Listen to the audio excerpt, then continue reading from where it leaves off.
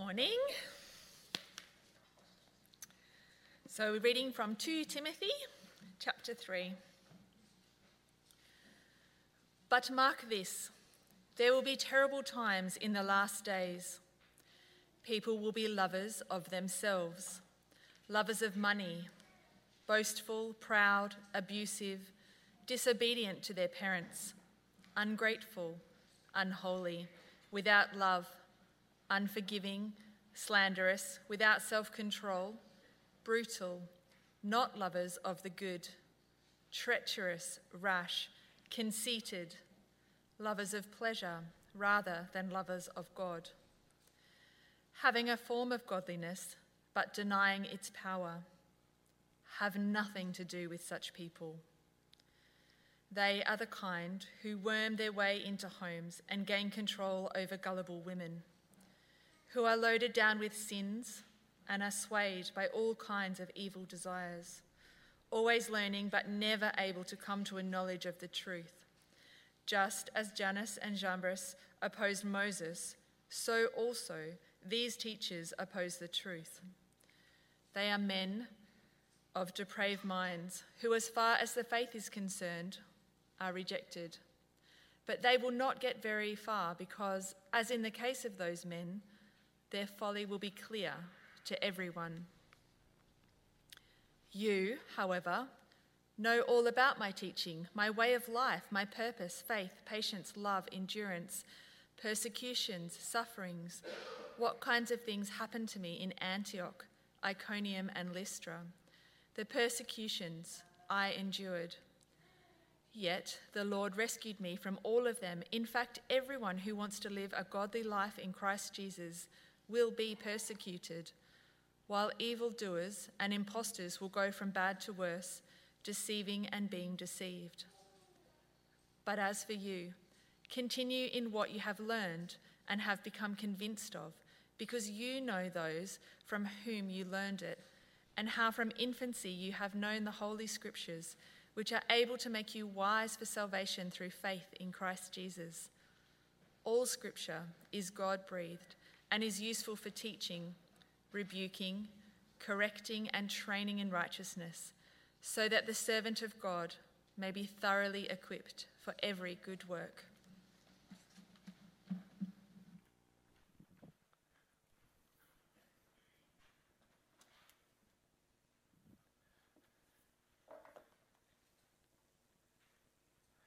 Thanks, Mel, and good morning, everyone. My name's Cam Maxwell. I'm one of the staff here. Let me add my welcome to that of Joe's from earlier. I want to make an assumption in my sermon this morning, and I think it's a fair one. My assumption is this: if we're followers of Jesus, we want to grow. We want to keep maturing as Christians. We want to know God more. We want to be more like Jesus. We want to have our hearts continually changed and our lives continually transformed. We want to grow in faith, in hope, and in love. That's my assumption, I think, for followers of Jesus. I think that's a general desire we have. Now, I also assume, having said all that what's true for me is true for others as well. As much as we might have that desire, we feel like often we're not growing, and maybe sometimes like we're going backwards in our faith. We might wonder, well, is that it? Have I matured as much as I can? Have I reached my, as it were, potential as a Christian? And now I kind of just go through the motions until Jesus returns.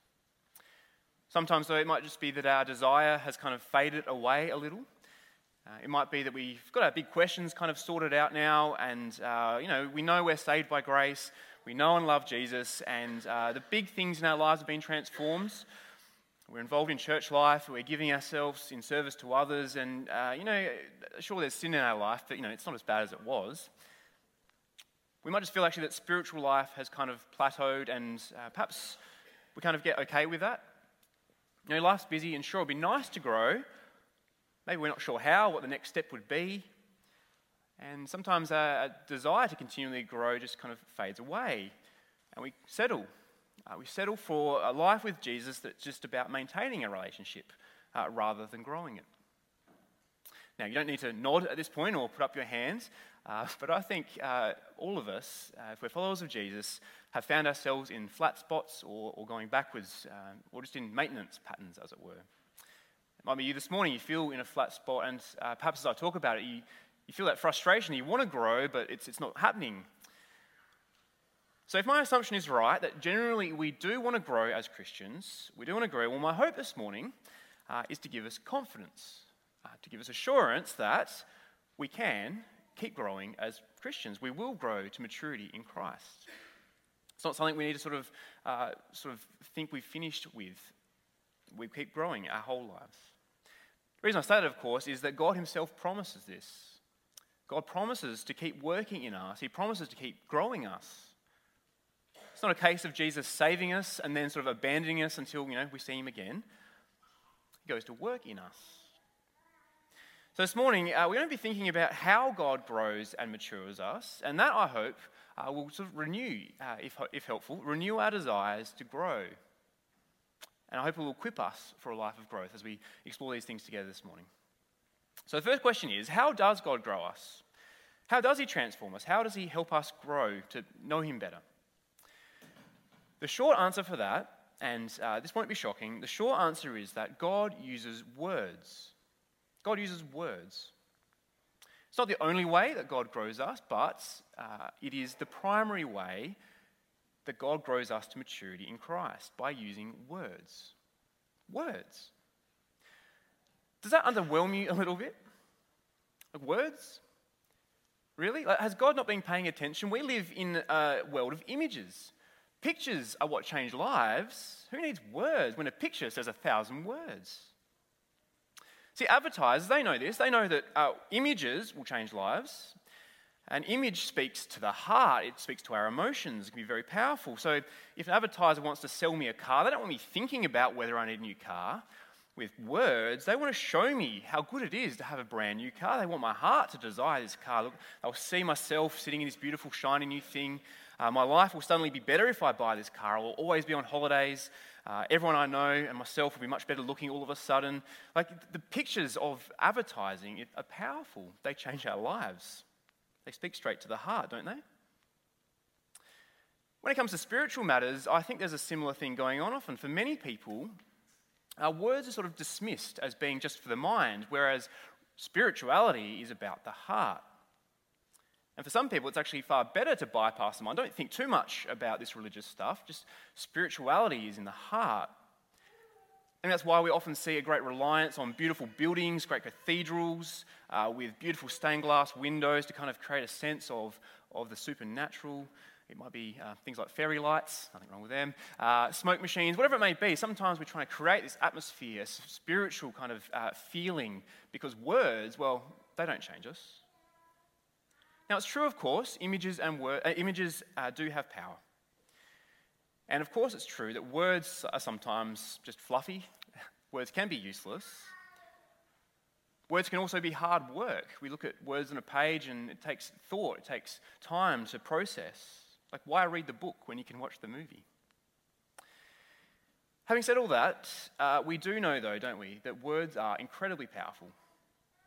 Words can change us in a way that images can never do. Words can bring a truth with a certain clarity that a picture can't. There's far less ambiguity often with words. Think about the power of words. Say, in a marriage ceremony, the simple words, "I do," changes lives, doesn't it?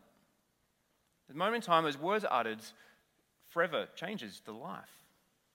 In a courtroom, the same thing. The words "innocent" or "guilty," those words have incredible power, don't they? A text message accidentally sends the wrong person. Well, very quickly ruins a relationship. We know as well, don't we, I guess the way that words are powerful in the negative sense. We hear, sticks and stones break bones. We all know bones heal in a few weeks, but words, they can hurt. They can cut very deep, leaving deep personal scars that stay with us all of our days. Now, words are powerful, and I've just spoken so far about human words. Let's turn now to God's words. Well, in the beginning, God said, He said, "Let there be light," and there was light. God made the whole universe with words. Now, the more you think about it, the more extraordinary that is. Words. Like, how? As far as we know, God doesn't have lungs and vocal cords. What does it even mean for God to speak?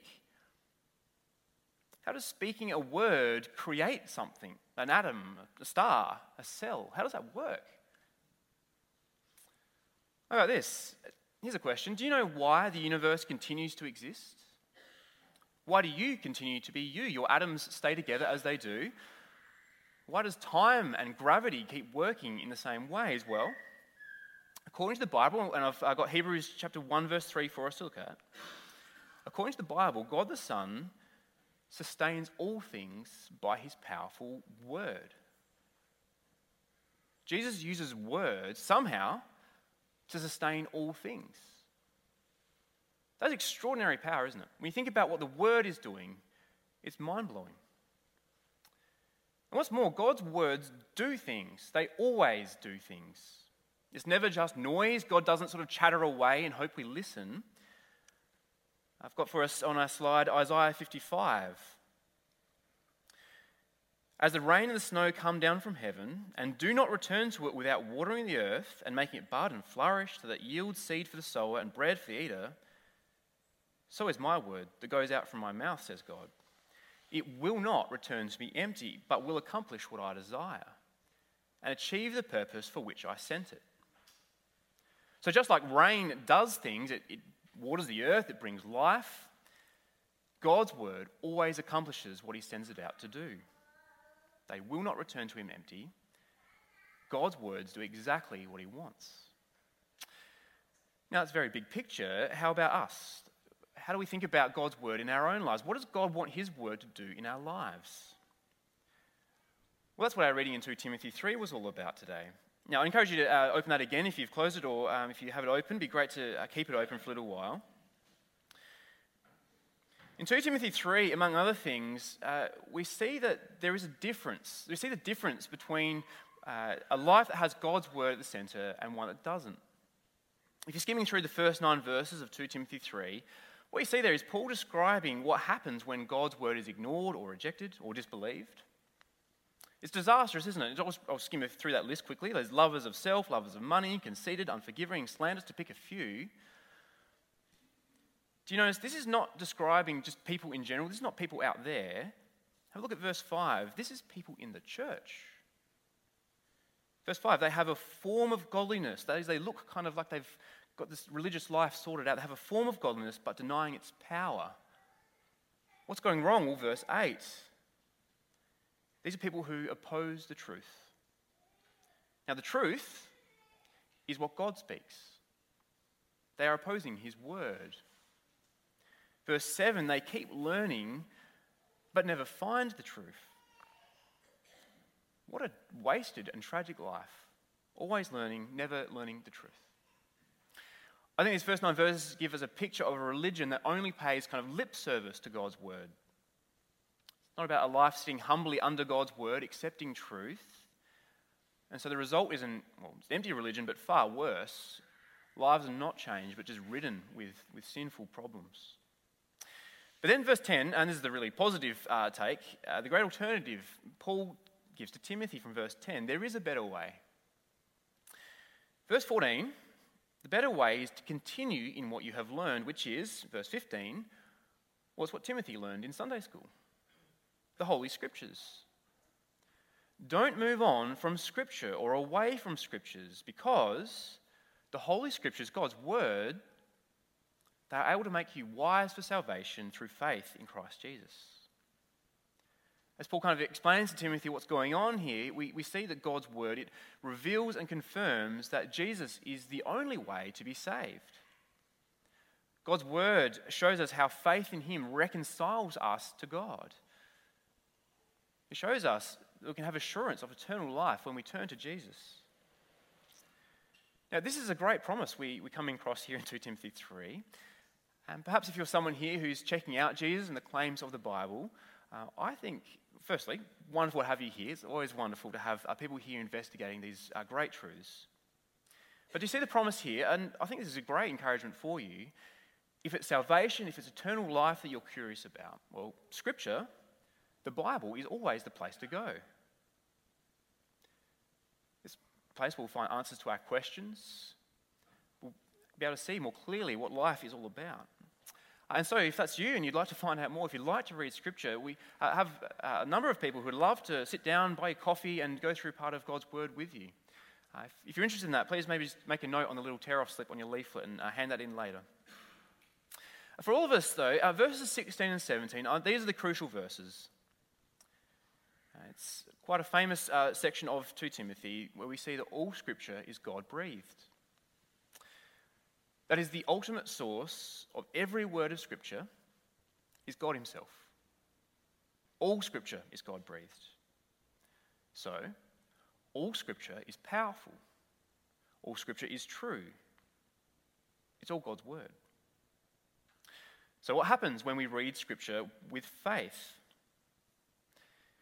Well, God, by the Holy Spirit, the power of the Spirit, the same Spirit who caused these words to be written, who breathed these words, the same Holy Spirit, as we read these words, applies those words to our lives.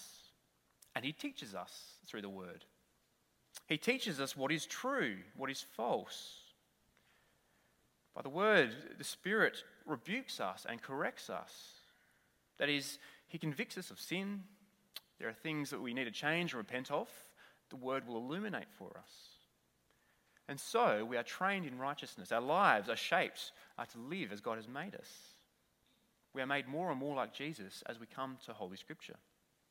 That's not all. Verse 17.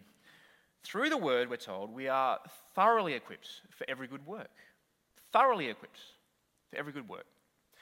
That is, our lives become fruitful.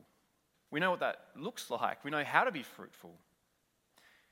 And the word thoroughly, I think, is critical because it tells us with Scripture we are not deficient in any way.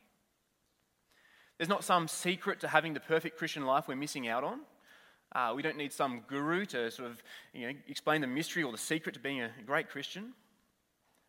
We don't need some extra special revelation from God. Don't need some direct word from God when we have Scripture. We don't need anything else because of the power of God's word carried along by his Spirit. God will do the great work to thoroughly equip us. Now in this chapter, Paul is showing Timothy and us that growth to maturity in the Christian life, that's again what I'm assuming we all desire, that growth to maturity happens as we continue in Holy Scripture. Having God's word teach us, correct us, rebuke us, and train us. Now, if you've been coming to this church for a while, I suspect that's not new information for you. And as we think about what I've just said, read the Bible more, it doesn't sound that exciting, does it?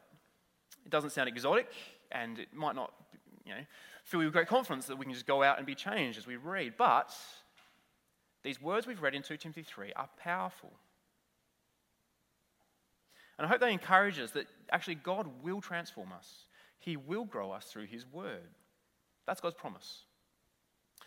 Question then is, what do we do? How do we make the most of this extraordinary power in God's word? How do we make sure that we're growing?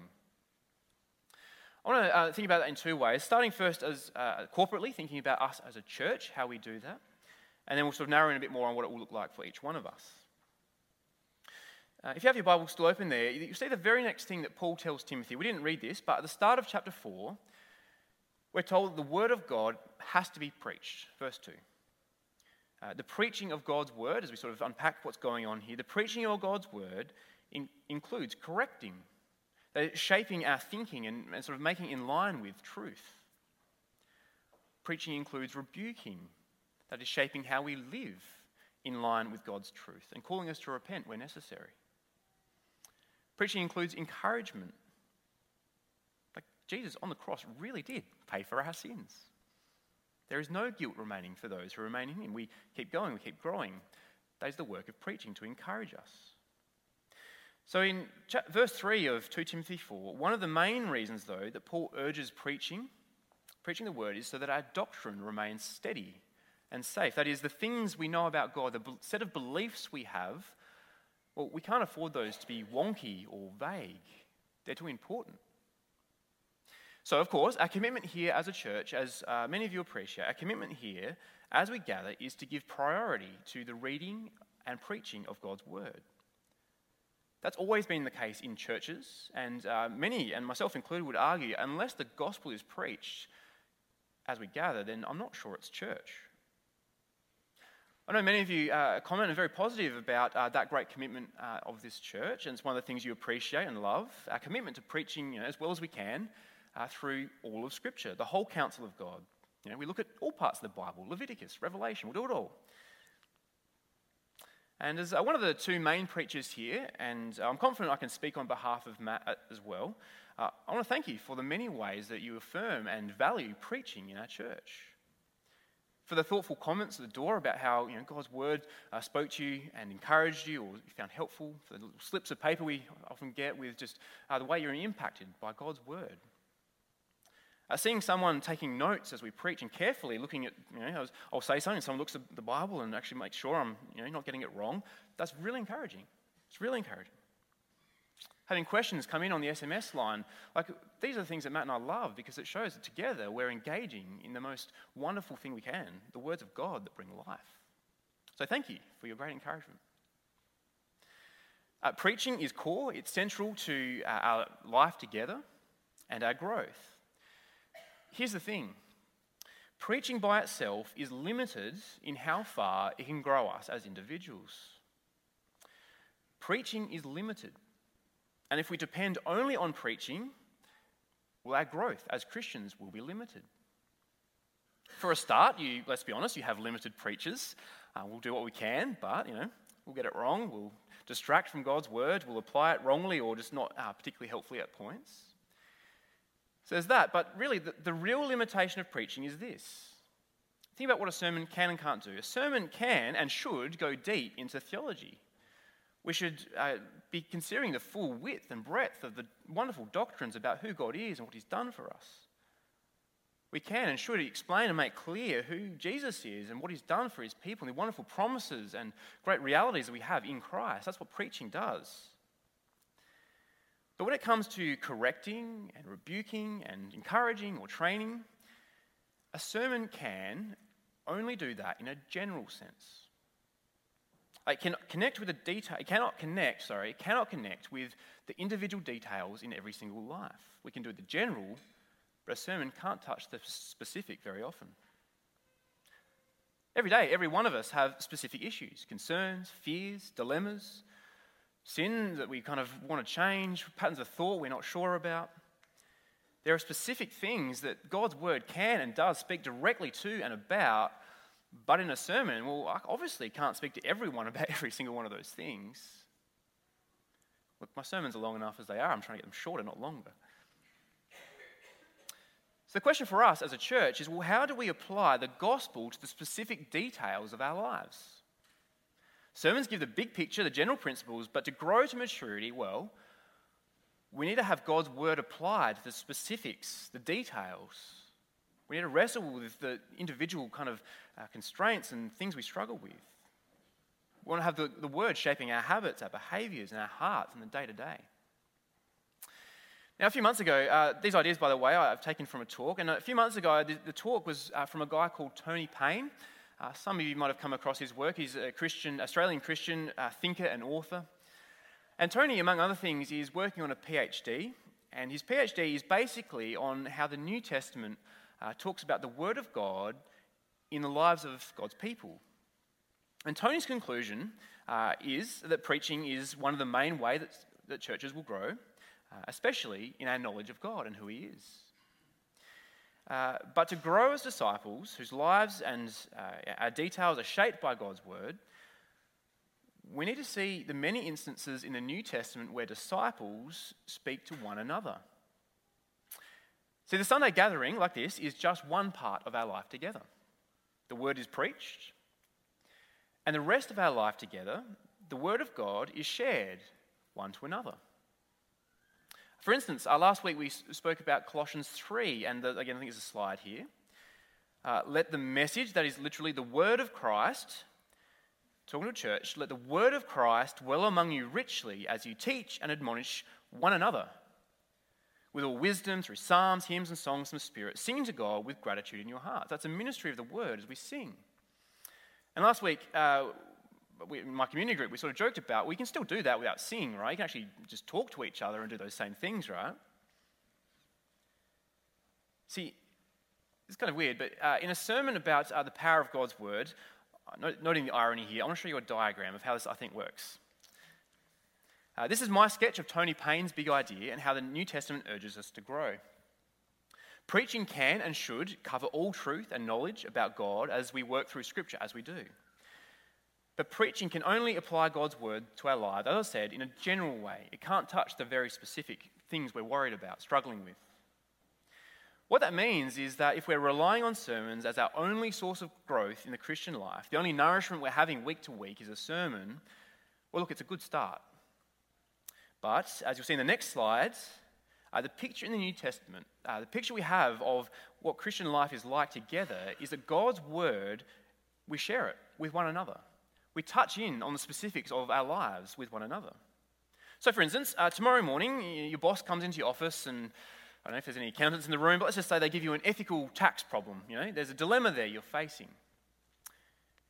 Now, you can go to your community group and you can talk about it. You can go to a Christian friend and ask them, well, like, how does the word of Christ, how does the gospel help me as a Christian respond to this dilemma I'm facing? That kind of conversation we have at that point helps us grow as disciples in a way my sermon can't. Now, I think this picture that we have, this is a picture of the kind of church we're called to be. With preaching that is careful and thoughtful and, I hope engaging and applied to our lives. But it's in our life together. The relationships we have, the conversations we have as we're setting up chairs in the morning or as we're making coffees or just catching up over morning tea together. We have to have the word of Christ in our conversations within our relationships. During the week, as we have a meal with each other or catch up for coffee to pray and read scripture with each other. As we spend time with our children, we try and show how the gospel connects with the things they're thinking about and their concerns. Especially, I think, in the way we try and structure things as a church, community groups are a huge part of this. Community groups, I think, are essential for our discipleship as we share life around the word with each other and seeing how the gospel intersects with the sort of details of our lives. Please hear me say, I don't think this means every conversation we have needs to be an intense theological one and deeply personal questions all the time. Let's still talk about the footy. Let's still talk about the weather. That's good. But I guess my concern is if that's all we find ourselves talking about with everyone, if that's all we find ourselves talking about, well, this is clearly an area we might need to grow in. I also want to say, I know this is not a natural thing for perhaps all of us to do, to have God's word sort of just dropped into our conversations. It feels a bit sometimes clunky or awkward, we don't know what to say. I suspect this is an area we all want to grow in. Now, I don't have all the answers on how we might grow. In a moment, I'll suggest a few general principles. But of course, this will be a good thing for us to talk about with one another. Ask each other, how can we as a church let the word of Christ dwell among us richly? That is a great conversation to be having and thinking more about. Now, the past few weeks, our current series on Gospel Heat, we've explored elements of our life together as a church. The idea is we want to be a healthy church. We want to have each part of our life together, working together to make us a church where we're making and growing healthy disciples. Matt's shown the next diagram a few times through our series. We've seen how singing and serving and focusing on mission to the lost, these elements, they work together to generate what we might call gospel heat, a kind of squiggly line in the middle. The idea is we're working towards a culture and a climate where we are an effective witness to the world of how glorious Jesus is and how great a Saviour he is. Do you see, though, with this diagram that we're trying to work towards as a church, no matter what structures we have, no matter what programs or events we run, everything is dependent upon being deep in the Word, growing in maturity to Christ, and dependent in prayer. Now, quick side note, I haven't spoken at all about prayer this morning. That's certainly a sermon for another day. For now, I just want to assume, actually, if we're deep in the Word, we're going to be deep in prayer as well. Those two things always happen together. But that's for another day. The idea here is word and prayer, I think, are the engine room of our church. It drives everything. It drives everything. As we grow in depth in the Word, everything that we do, the way we serve, the way we sing, the way we have hearts for the lost, it all grows. It takes all of us, this thing we're working on together, it takes all of us going deep in the Word ourselves and sharing with each other, encouraging each other, building each other up in the Word, in the gospel. Now, going deep in the Word, all of us will find that difficult for different reasons. Some of us just cringe with guilt every time we sort of hear about the importance of reading the Bible for ourselves. We're not doing a great job, and every time we try, we feel like we just go nowhere. Full disclosure, at the moment, my personal Bible reading is not going great. It's all over the place. I'd like to blame my kids for that, but it's not fair on them. It's hard, isn't it? Let's keep acknowledging it. It can be hard. We can go through seasons where our own Bible reading struggles. All of us finds the Bible hard going. We've all had those moments in life and think, all right, I'm going to read the whole Bible this year, start at Genesis, this is good, halfway through Exodus, this is okay, Leviticus, maybe I'll leave it to next year. We've all had experiences struggling through Scripture. And some of us, I think, perhaps feel embarrassed that we don't know Scripture as well as we'd like to. And then we sort of come across people who seem to be able to quote anything at will in the original Greek. And perhaps that kind of destroys our confidence, that maybe we don't know enough to even share it with. We want to keep it to ourselves and feel awkward as other people share spiritual things. I think all of us, as I've already said, might feel conversations about the gospel and the details of our lives. It feels awkward. We might not know where to start, where to drop things in, what to say. So my plea for us as a church, working towards being a healthy, effective church, and this is a plea to myself as much as anyone, is to work out the next step, just the next step, so that we grow in our depth in the Word. What's the next thing we can do to grow us? It might be as simple as saying, well, next year I'm going to join a community group. I'll give it a go. Didn't like it when I tried it a few years ago. I'm going to give it a go. It might be reading a book, perhaps trying to pick up a book that shows how the Bible fits together to fill some gaps you might feel you have. You might not be a reader, but I'm sure all of us could perhaps aim at one book a year. That would be a great book to read. I can recommend plenty. Well, this one, I was really encouraged to hear of a couple at this church who wanted to invest in their marriage. And so the husband organised a date night. Got the wine and the plate of antipasto, and they talked through the passage that was preached on Sunday.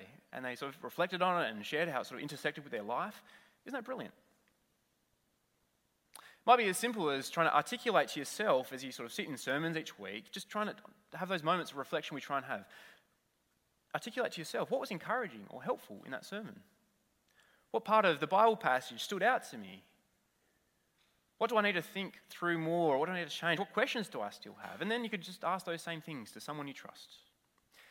Now, I can keep suggesting things, I can keep going on those, but as I've said, a sermon will be limited in helping you each take the next step you need to. It's going to be different for all of us. A discussion I hope we keep having, and we'll keep encouraging in as we do this together. So, would you join me as we pray? Heavenly Father, we praise you for how powerful and how precious and how true your word is. We thank you so much that through your word, by your Spirit, you promise to grow us to maturity. Please help us as a church be doing that together. Help us do the work of listening to you carefully and thoughtfully and prayerfully. Please help us be a church where the word of Christ dwells in everything we think and say. We ask you to do this for your glory, for our growth, and for the sake of the lost. We ask you to help us. Amen.